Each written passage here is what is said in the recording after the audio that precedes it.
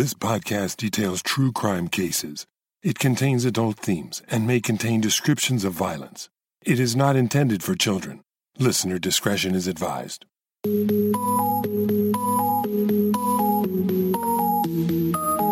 Thank you for joining me for another episode of Once Upon a Crime. This month we're celebrating Rocktober. I'm sharing stories from the musical Vault, Tales of Rock and Roll Mayhem.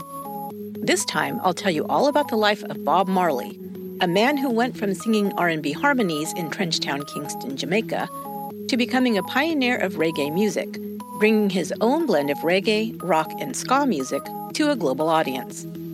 His personal philosophy was one of peace, unity, and love, but as a popular figure in Jamaica, was thrust into the country's political strife that would lead to the cusp of civil war. Things became so dangerous for Marley in Jamaica that on December 3, 1976, he became a target of assassins. This is the story of the assassination attempt on Bob Marley. Nesta Robert Marley was born on February 6, 1945, in a rural village called 9 Miles, located in St. Ann Parish, Jamaica. His mother, Cedella Malcolm, was 18 years old when her son was born. His father, Norval Sinclair Marley, was a white Jamaican who worked for the colonial government overseeing construction projects. 59-year-old Marley, called the Captain by the locals, began an affair with 17-year-old Cedella. Cedella's family could be traced back to the 18th century, when they were brought to the island as slaves from Ghana. Her family was well known and respected in 9 Miles, so when young Cedella became pregnant, her family pressured them to marry. They did so in June of 1944, but Marley left the island the next day, telling his pregnant wife that he had to find a less strenuous job due to his health. After that, Cedella rarely saw her husband. He died of a heart attack when their son was just 10 years old, at the age of 70. Cedella gave her son the name Nesta, which means wise messenger. Later, his name would be incorrectly listed as Robert Nesta, as the government clerk felt Nesta sounded more like a female name. He would be called Nesta by his family, but Robert Bob Marley would become his official name at that time. One of Bob's best friends in grade school was Neville Bunny O'Reilly Livingston. Bob and Bunny both loved music and began playing together from the time they were pre-teens on improvised instruments. Bob made guitars out of tin and wire and began teaching himself to play. When he was about 12 years old, his mother and Bunny's father began a relationship. The whole family moved to Kingston, Jamaica, settling in the neighborhood of Trenchtown.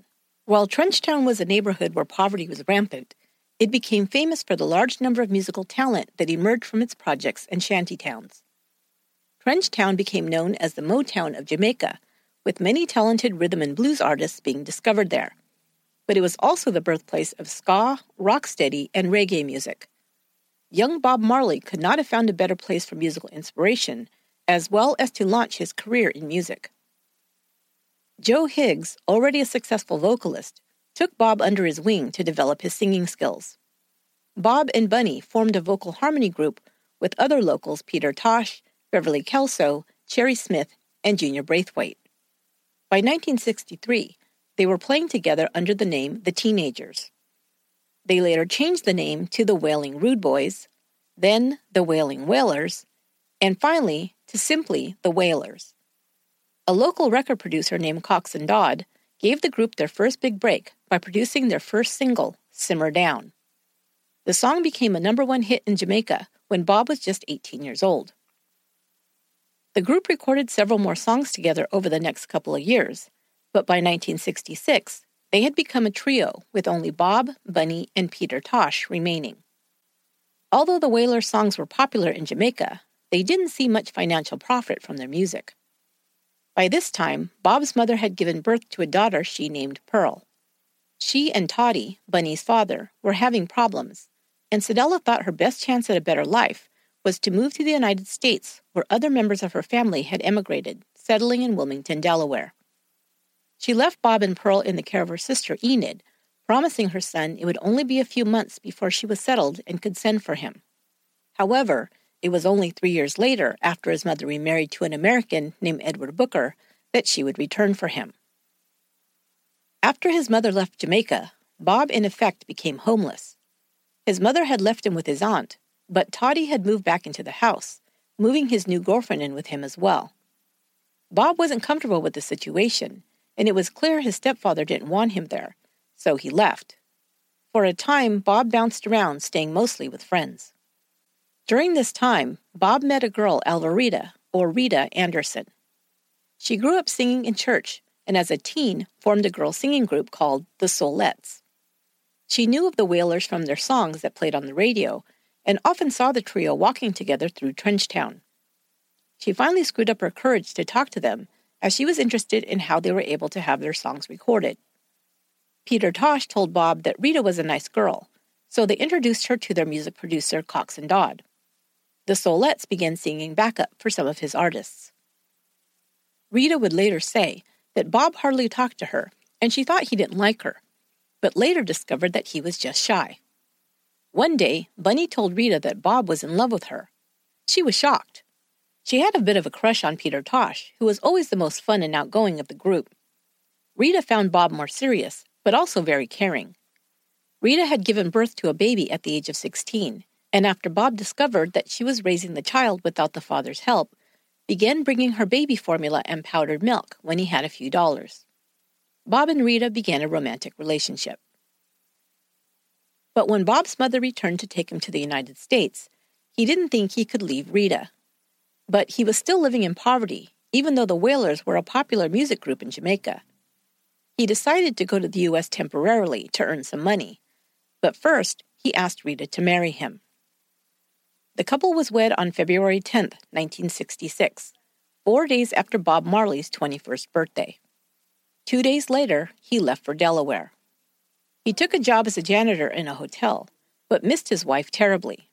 In August, Rita flew to the U.S. to be with her husband. He had only managed to gather around $700, but Rita's presence reminded him how much he missed Jamaica, so they returned together 2 months later.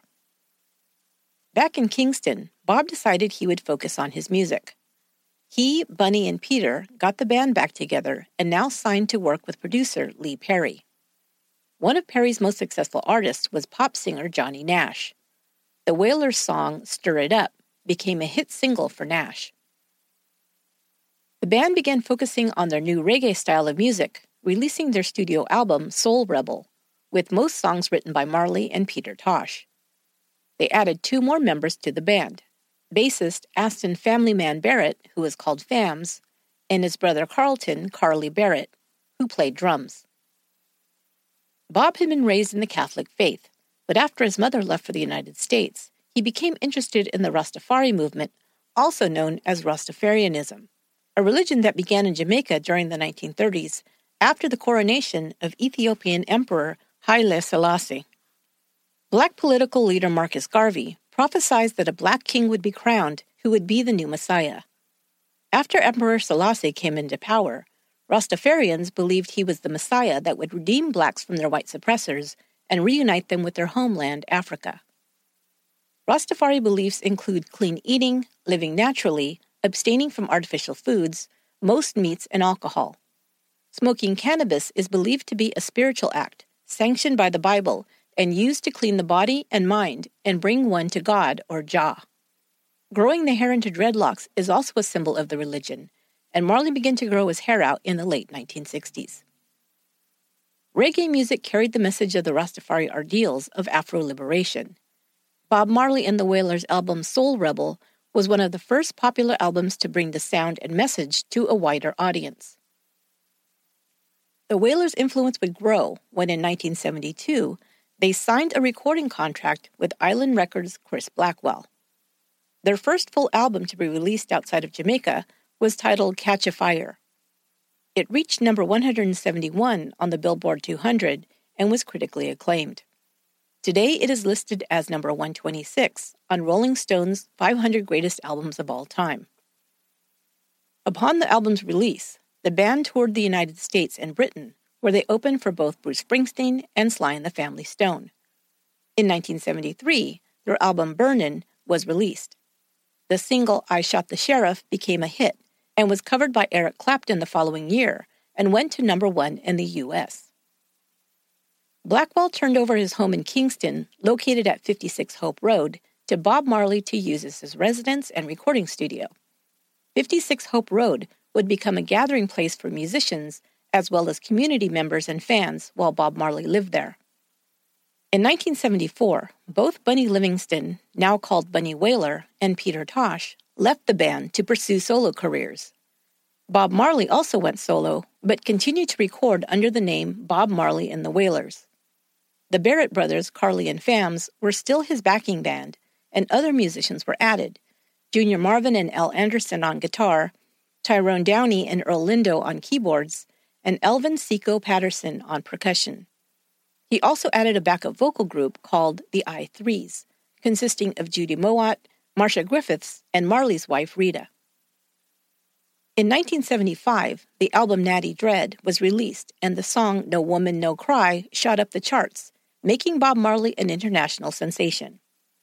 By this time, Bob and Rita Marley had 4 children together: Rita's daughter Sharon, who Bob had adopted, Cedella, born in 1967, David Nesta, called Ziggy, born in 1968, and Stephen, born in 1972. While Bob and Rita would have no other biological children together, in total, Bob Marley would father a dozen children. Some of these children, products of affairs he would have outside of his marriage, would also come to live with Bob and Rita. Rita would also have a child with another man, who Bob would also adopt. It's a little bit confusing, so I'll break down all the Marley children at the end of the episode. But while Bob Marley became a successful reggae superstar worldwide, it was his popularity in Jamaica that would thrust him unwillingly into the country's political scene. Jamaica was experiencing a time of great political upheaval, division, and violence during the late 1960s and 1970s that Jamaicans refer to as the Troubles. While Marley, through his words and music, advocated for peace and unity, he would find himself used as a pawn by rival political parties, and as a result, his life would be endangered. Jamaica had been a British colony since the 17th century, but began slowly gaining its independence after the Great Depression of the 1930s. Political and economic reforms were enacted, and a 2-party political system emerged, with the creation of the Jamaican Labour Party, or JLP, and the People's National Party, or PNP. The country had only been fully independent since 1962. Jamaica saw a period of economic growth under the conservative JLP Party during its first 10 years of independence. But the urban poor felt they were being left behind, without equal opportunities enjoyed by other citizens. They lived in government housing projects like Trenchtown that were rife with gangs and violence, and they wanted a change. They voted in Michael Manley as Prime Minister in 1972. Manley and the socialist-leaning PNP Party wanted to create a more egalitarian society. Manley ushered in social reforms, including a higher minimum wage, more and better housing for the working poor, legislation for women's equality, and an increase in educational spending. Manley also worked to build ties with communist Russia and Cuba. The JLP Party, led by Edward Seaga, was strongly opposed to this. They viewed communism as a major threat to their conservative and pro-capitalist ideals. Rivalry between the 2 parties became intense in the late 1960s, and violence between the party's supporters increased significantly. Bob Marley was becoming a well-known and popular figure in the country in the lead-up to the 1972 election. He and Rita were supporters of Michael Manley, as they agreed with his ideals of equality and empowerment for all citizens. Marley's song Revolution, released in 1974, was interpreted by many as an endorsement of Michael Manley and the PNP. Other songs that pointed out the inequality of life in Jamaica were Them Belly Full But We Hungry and Rebel Music, 3 O'Clock Roadblock. However, Marley would say that he was not for either political party. He pointed out that his mother was black and his father white, and told an interviewer, "Me don't be on nobody's side, only on God's side." However, the poorer citizens of Jamaica identified with Marley's songs that reflected their own stories of oppression and the desire for a world better than the one they had been born into. Manley won the 1972 election, and many credited Bob Marley for the PNP's victory.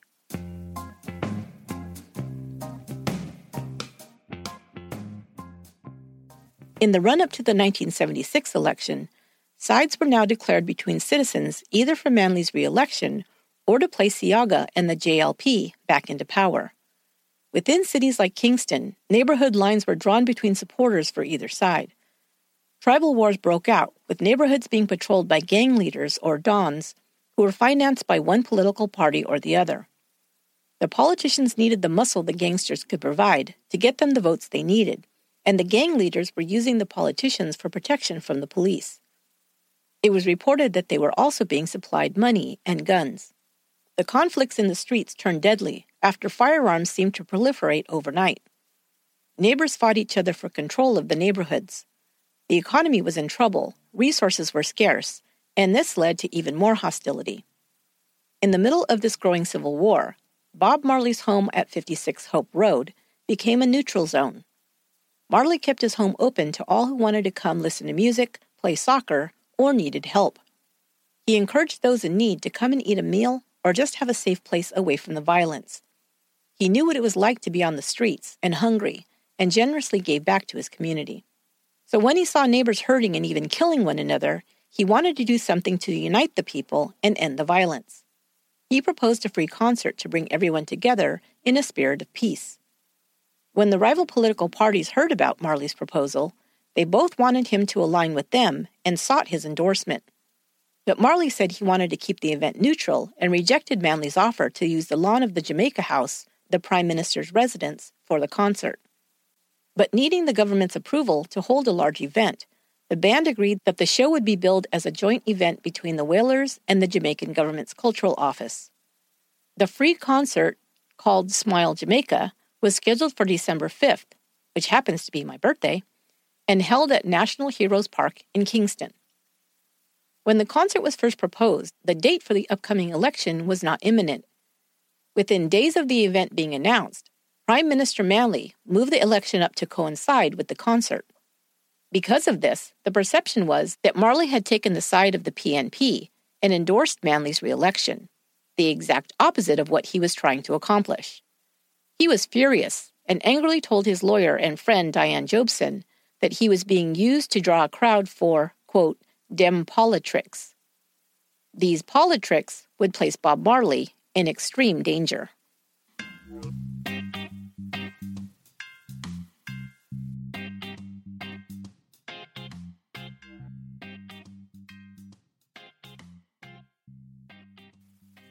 Two days before the concert, on December 3, 1976, Bob Marley and the Wailers were rehearsing at 56 Hope Road.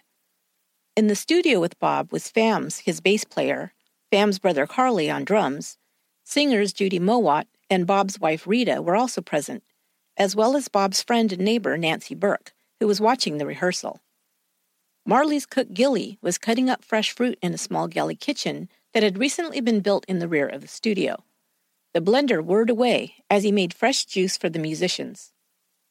Marley's producer, Chris Blackwell, had been on his way to the rehearsal when he stopped off at Lee Perry's studio to listen to some new tracks. The engineer was still mixing the tracks, and Blackwell was delayed getting to Hope Road. Neville Garrick, the record label's art director, was also late to the rehearsal as he was stopped by police while on his way there and arrested for possessing weed. Neville lived in a little house in the Hope Road compound. Diane Jobson arrived that evening to attend the rehearsal, bringing her friend Bob some grapefruit and some marijuana from his favorite grower. But as she entered the studio, for some reason out of the blue, she began feeling very nauseous. She handed the items to Bob and said she was going out to get some air. She walked down to Neville's cottage, where some of the children were playing in the yard. She sat down to watch them for a while. Judy Mowat, one of Marley's backup singers, was also feeling unwell. She'd had a bad dream the night before that was still bothering her. In her dream, she'd seen a rooster and 3 chickens. Someone shot at the rooster, and a bullet hit one of the chickens. She could see the chicken's intestines coming out from its side. After she awoke, she had a premonition that the rooster was Bob, and the 3 chickens represented herself and his 2 other backup singers. When Judy arrived at Hope Road, she told Rita and the 3rd singer, Marcia, about the dream. It scared Marcia enough to decide to leave the rehearsal early to go home. But Rita and Judy stayed. Unknown to the women, Marley also had a premonition through a dream the previous night. "I had some weird dream last night," he told Neville earlier that day. "I couldn't make out if it were gunfire or firecrackers, but it sounded like I'm in a war." The band had run through most of the songs by around 9 p.m., and Marley called for a break. Bams and Carly were going to continue rehearsing the instrumentals. Marley asked Neville, who had just arrived, to drive Judy home. Judy lived in Bulls Bay, a couple hours away. Neville wasn't too happy about this request, as he was waiting for some wheat to be delivered from a special grower that he'd been looking forward to all day. He was afraid that by the time he returned, all the best bud would be gone. Marley, sensing this, joked with Neville, saying, "Neville, you go on like you love herb more than the rest of we. Don't worry, we go on hold some for you." As a consolation, he handed Neville the keys to his brand new BMW. He hadn't allowed anyone else to drive his new car yet, so this would be a treat for his friend. Marley had chosen his new car because the initials, BMW, suggested his band's name, Bob Marley and the Wailers. At the same time, Rita headed to her own car to leave. Bob's friend Nancy Burke was asked to move her car that was in the driveway behind Bob and Rita's car. She headed out a few minutes before Rita took her leave. As she walked back to the studio, one of the children saw her and insisted she come out to the yard where Diane Jobson was still visiting with the children. So instead of heading back into the house, Nancy followed the little girl to Neville's cottage. Neville and Judy had already driven out of the compound's gate and down the road. Rita Marley was just driving her car through the driveway's gatepost when she slowed down to let another car by that was driving into the compound. Just as it passed, she screamed and hit the brakes, feeling a hot pain across the top of her head. As it drove by, someone from inside the car shot at her through her back window. The car then sped up to the house. Inside the studio, several things happened simultaneously. Marley had just begun to walk into the short hallway that led to the kitchen galley. He had the grapefruit Diane had given him in his hands and was peeling it. Gilly was still blending juices. They heard a voice yell out, "Give me a juice," and looked up to see Don Taylor, Marley's manager, walking towards the kitchen. Within seconds, 3 gunmen appeared behind Taylor. They had rushed into the room from both directions. They began firing their weapons. One had a gun in each hand and was shooting both at the same time. The gun blasts were deafening. Bob froze, and in a split second, felt himself being pushed to the ground. Don Taylor, who was standing between Marley and the gunmen, pushed him down even as he was being struck himself by bullets. Carly Barrett had been sitting on his drum stool as bullets began flying. Some hit the stool and toppled him to the floor. He fell at just the right time as the next bullets hit the wall where his head had been milliseconds before. Bams tried to run, but was delayed for a second when he got caught in the cords under the drum kit. He and Carly scrambled into the bathroom, shutting the door and dropping into the metal bathtub they hoped might shield them from the bullets. Gilly ran out of the kitchen and through the yard, vaulting himself over a wall into safety, but not before recognizing one of the gunmen. "I knew one of them," he'd later say, but would never identify the man by name, afraid of retaliation. Yards away, in the small guest house, Nancy Burke and Diane Jobson heard the volley of gunfire and froze, not knowing whether to stay put or run. Their minds raced. Had Bob been killed? Was everyone dead? Suddenly they heard shouting. It was Seco, the band's percussionist. "It's Yaga men," he yelled. "Dem come for kill Bob." Diane Jobson ran to the house, while Nancy Burke remained with the children and called the police and an ambulance. As Diane walked into the house, she saw the grapefruit she'd given Bob minutes earlier, halfway peeled, lying in a pool of blood. She called out to her friend and heard Marley respond. "Is all right, Diane," he called weakly. "Me still here." Miraculously, Bob had not been gravely wounded. It was almost certain he'd been the main target of the gunmen, and had been saved only by Don Taylor's position in front of him and Taylor's instinct to push his friend out of the line of fire. Bob had turned sideways as the bullet came for him, and instead of piercing his heart, it had grazed him across the chest and lodged in his left arm.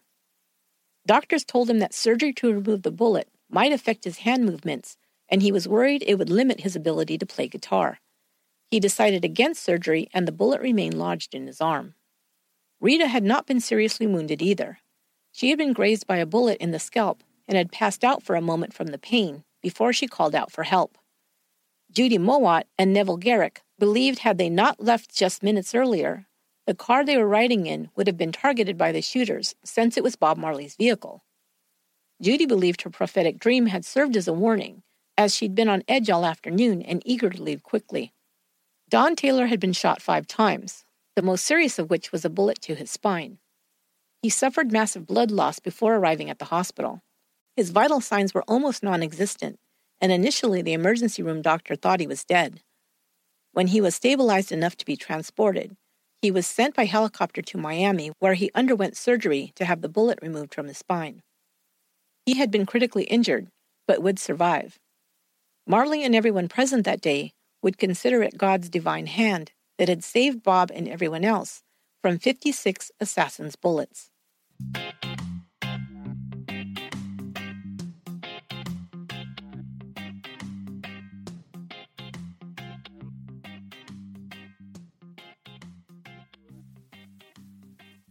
Bob Marley became a target of assassins, most believed, because he was considered a threat to the JLP. At first, shaken up by the attempt on his life, Marley quickly became more angry than scared. He was so angry that he refused to call off the free concert, and it was held as scheduled 2 days after he was shot. Almost 90,000 people attended. The entire band showed up to play, save for Fam's family man Barrett, who was too traumatized to attend. Marley had agreed to play just one song, but ended up playing for 90 minutes instead. He started the set with the song War, and ended with So Ja Say. The final notes of the song were sung by Bob Marley alone, with no instrumental accompaniment.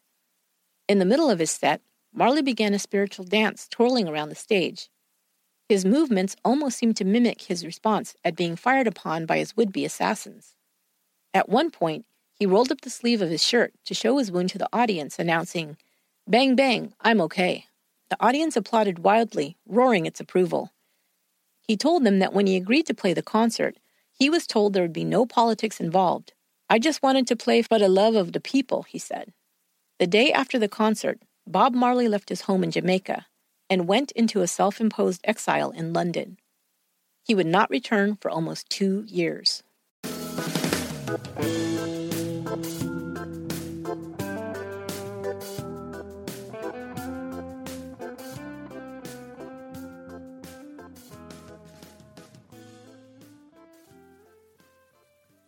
Bob Marley had escaped death, but the Civil War continued to spill the blood of Jamaicans. When asked to comment about the violence back home, Marley, now living in London, said, "When you have political violence, and I see the youth fighting against the youth for the politicians, you know, I really feel sick." Marley knew it was not safe for him to return to Jamaica. Of course, the politicians disavowed any responsibility for the attempt on Marley's life. They pointed out that gang violence was simply a danger of ghetto life. It was theorized that one of Marley's friends owed gambling debts, which Marley had been covering for him, but he had missed a payment, so became a target. This made no sense, because if Marley was dead, how would they get the rest of the money allegedly owed to them? Guards had been assigned to keep Marley safe at the Hope Road compound in the days leading up to the Smile Jamaica concert. They had been posted at the gate every night until the night of the shooting. The gate had also been left open. While many believe that Seaga's men were responsible for the shooting, and Marley's percussionists had even identified them as such right after the incident, others theorized that the PNP had sent the gunmen to shoot up Marley's home, knowing that the JLP supporters would be blamed. This would sink the people's support of the JLP party, and surely they would lose the election. Seems convoluted, but to some, it made perfect sense. Either way, Manley's party won the election and remained in power. Still, the violence continued. Later reports would suggest that America's CIA was backing Seaga in order to quash the threatened alliance between Manley and Communist Russia and Cuba. Manley had already held meetings with Fidel Castro, and the U.S., in the midst of the Cold War at the time, was worried about Jamaica becoming the next Cuba. The CIA, it was alleged, was providing weapons to arm the pro-JLP street soldiers. In London, Bob Marley was at work on his new album, titled appropriately Exodus, released in 1977. Hit singles from the album included One Love and Jamming, and remained on the top of the UK charts for a full year. In 1978, Bob Marley and the Wailers embarked on a European tour. Bob Marley was now a global rock star who brought reggae music to mainstream audiences, something no one thought could ever be done. After his near-death experience, Marley immersed himself even more in the Rastafarian religion and spirituality. Claudie Maysop, who had grown up with Bob Marley in Trenchtown and was his longtime friend, had been associated with the JLP in the gang wars. He was arrested and placed into prison at the same time as the PNP-backed gang associate Bucky Marshall. The two were made to share a cell. Instead of killing one another, they began to talk and ultimately agreed to work towards a truce and end the gang wars that had been plaguing their city for far too long. Both had lost friends and relatives to the street violence and decided that they'd had enough. When Claudie was released from prison, he traveled to London to urge his old friend Bob Marley to return to Jamaica to help end the fighting and unify the people. Marley was wary, but he trusted his friend Claudie, so he agreed to come home to headline a concert for peace. Called the One Love Peace Concert, it was scheduled for April 22, 1978, at the National Stadium in Kingston. 16 of the biggest names in reggae music were invited to take part in the all-day concert. Peter Tosh, Marley's old bandmate, was a featured performer. Tosh spent a good portion of his hour-long set berating the Jamaican government and its politicians for the problems in his country. Bob Marley and the Wailers took the stage last, beginning their set at 2 a.m. Marley took a different tact, using his time in front of the audience to highlight his music as a conduit for spiritual healing and peace. He opened with Lion of Judah and Natural Mystic, and later launched into his song Positive Vibration. At times, he broke out into frenzied dancing as a spiritual expression of the music and lyrics he was sharing with his audience. In the middle of performing Jamming, Marley stopped singing and called Michael Manley and Edward Seaga, the rival political party leaders, up to the stage. Saying he wanted the men to shake hands, he sang, "We're gonna meet them right. We gots to unite," before jumping and spinning, immersed in the music and the goal of peace. Just as the moment Marley jumped up into the air, a huge bolt of lightning flashed across the sky directly over him as thunder roared. The audience gasped, convinced that they'd experienced a sign from the Most High, that Jamaica must return to peace and truly work towards one love. Marley responded by dancing exuberantly as if in a trance for a few more moments. The stage lights were turned up, and Manley and Seaga came up on stage. Marley joyfully hugged both men and placed himself in the middle of the two before clasping their hands together in a handshake. He then raised their two hands above him, still clasped together with his, as he placed his other hand out to the audience, praying a blessing over them all. It was a powerful moment. Music producer and friend of Bob Marley, Tommy Cohen, describes it in the documentary film Who Shot the Sheriff this way. That was the moment Bob went from showman to shaman.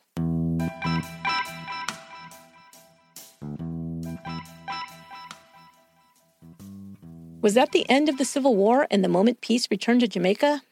Unfortunately not. The bloodshed continued between the warring gangs, and ironically, it was later reported that more guns may have been smuggled into the country, hidden in crates that were shipped in carrying audio equipment for the One Love concert. Claudie Maysop and Bucky Marshall both became casualties of the political wars, killed by rival gang members within 2 years after calling for a truce. Had a truce been honored, gang members would have had to give up the power they had in the streets, and that just would not do. Those who were actually doing the killing and being killed were controlled by the money and the little power bestowed upon them by the true powers that be, the politicians. So the fighting and killing continued, and in 1980, the JLP returned to power when Edward Seaga was elected Prime Minister. Bob Marley, still in exile, now focused his energy on the homeland, making his first trip to Africa to visit Kenya and Ethiopia in 1978. He released his 11th studio album, Survival, in 1979. His new songs were calls to end the oppression in Africa. The band was invited to play at the independence ceremony for the new nation of Zimbabwe. Bob Marley and the Wailers embarked on their final European tour, playing more than 30 dates, including a concert in Milan before an audience of 120,000 people. They then began a U.S. tour in 1980. Sadly, they would only complete 3 shows as Marley became ill and could not continue touring. He had been diagnosed with cancer that was found in a toe after he injured it in 1977. He was advised then to have the toe amputated, but instead he opted for a less invasive surgery and a skin graft so as not to disrupt his touring schedule at that time. Some would later say that Marley rejected having his toe amputated because he believed his religion forbid it, as a body should remain whole until death. Others say this isn't true, and that Marley had been given a prophecy early in his life that predicted his life would end at the age of 36. Because he believed this was his destiny, some claim he had accepted that he only had so much time to create music, and this was his main focus. In the fall of 1980, Marley collapsed while jogging in New York's Central Park. The melanoma that began in his foot had spread throughout his body. He was taken to an oncologist at Sloan Kettering Hospital, who said Marley had, quote, more cancer in him than I've ever seen in a live human being, unquote. Marley was told he only had a few months to live and was encouraged to spend his time doing what he most loved. And what Marley most loved was playing his music. He continued to tour in the U.S., playing his final show on September 23, 1980, in Pittsburgh, Pennsylvania. He'd been in a relationship with former Miss World, Cindy Breakspear, for several years. She remembers that at the end of Marley's life, his body grew too weak to hold up his heavy dreadlocks. She, his wife Rita, and a few other women spent an evening praying with him, reading the Bible, and burning incense before cutting them off. Marley's wish was to return to Jamaica before he died, but sadly, he was too sick to travel. He died in Miami, Florida on May 11, 1981. His last words were to his son Stephen. He said, "Money can't buy life." Bob Marley died without leaving a will. He was 36 years old.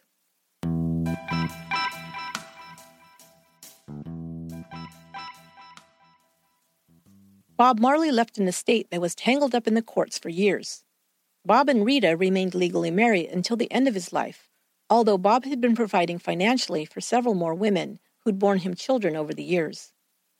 Because he left no will, Jamaican law entitled his lawful wife, Rita, to receive 10% of his estate and his personal possessions, and 50% of all the money generated by his estate during her lifetime.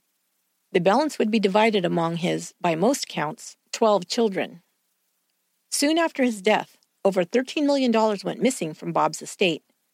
Later, it was discovered that Marley's former lawyer and accountant had persuaded Rita Marley to sign some backdated stock transfer documents with her husband's signature.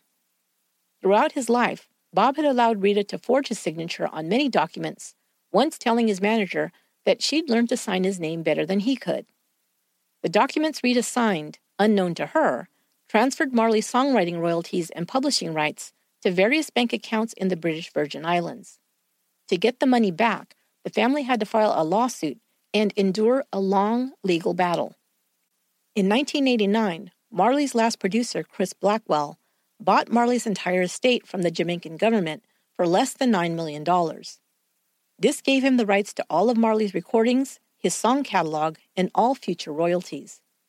However, he then transferred all these earnings to Bob Marley's children.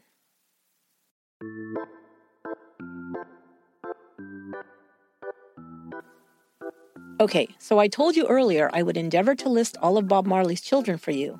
I had to put together a whole diagram, but I think I got it all correct. Sharon Marley Prendergast was born in 1964 and was the biological daughter of Rita Marley. She was adopted by Bob after they married. Sharon became a recording artist and was a member of the family band, Ziggy Marley and the Melody Makers.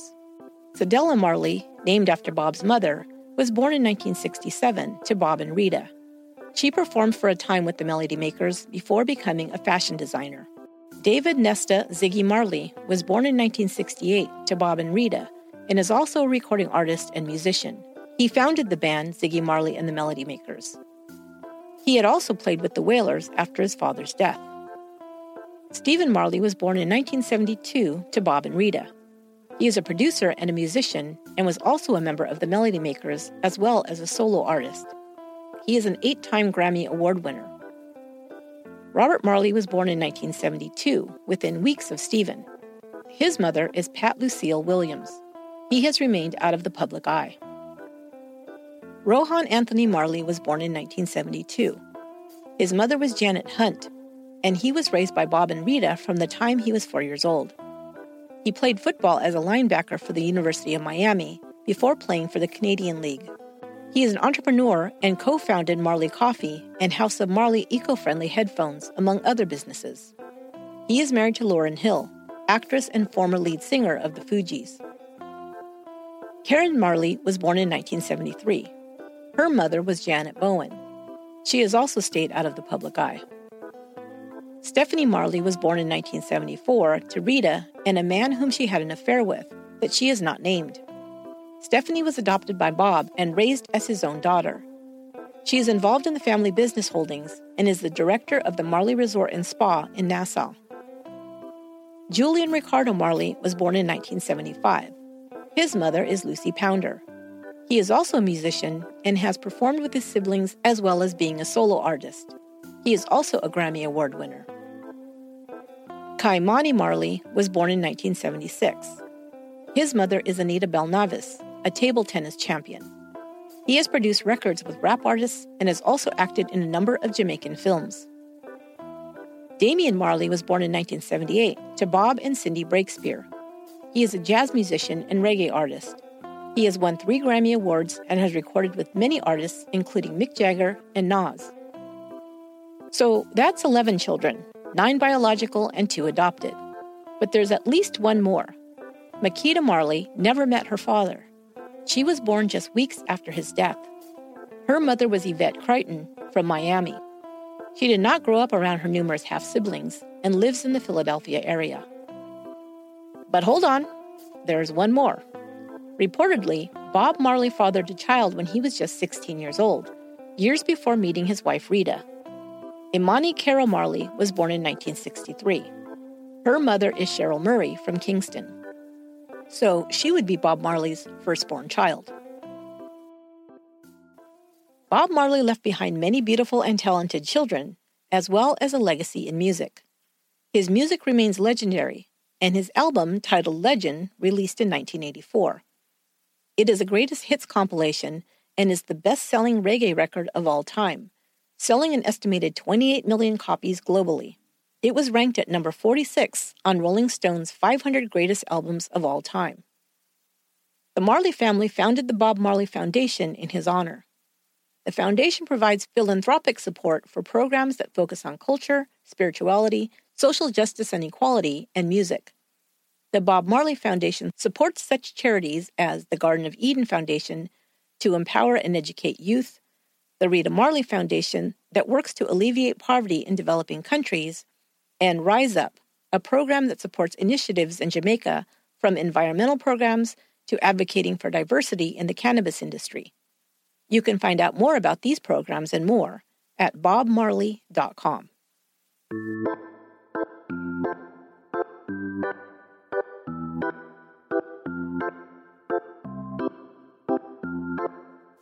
That will do it for this episode of Once Upon a Crime.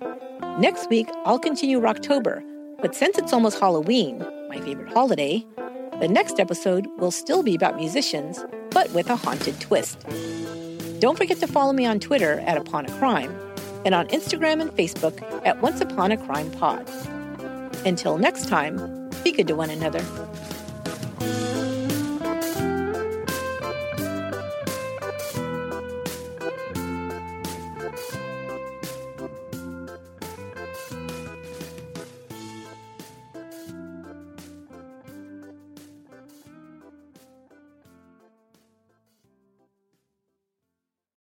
Angie has made it easier than ever to connect with skilled professionals to get all your jobs projects done well. If you own a home, you know how much work it can take, whether it's everyday maintenance and repairs or making dream projects a reality. It can be hard just to know where to start, but now all you need to do is Angie that and find a skilled local pro who will deliver the quality and expertise you need. Angie has over 20 years of home service experience, and they've combined it with new tools to simplify the whole process. Bring them your project online or with the Angie app, answer a few questions, and Angie can handle the rest from start to finish, or help you compare quotes from multiple pros and connect instantly, which means you can take care of just about any home project in just a few taps. Because when it comes to getting the most out of your home, you can do this when you Angie that. Download the free Angie mobile app today or visit Angie.com. That's ANGI.com.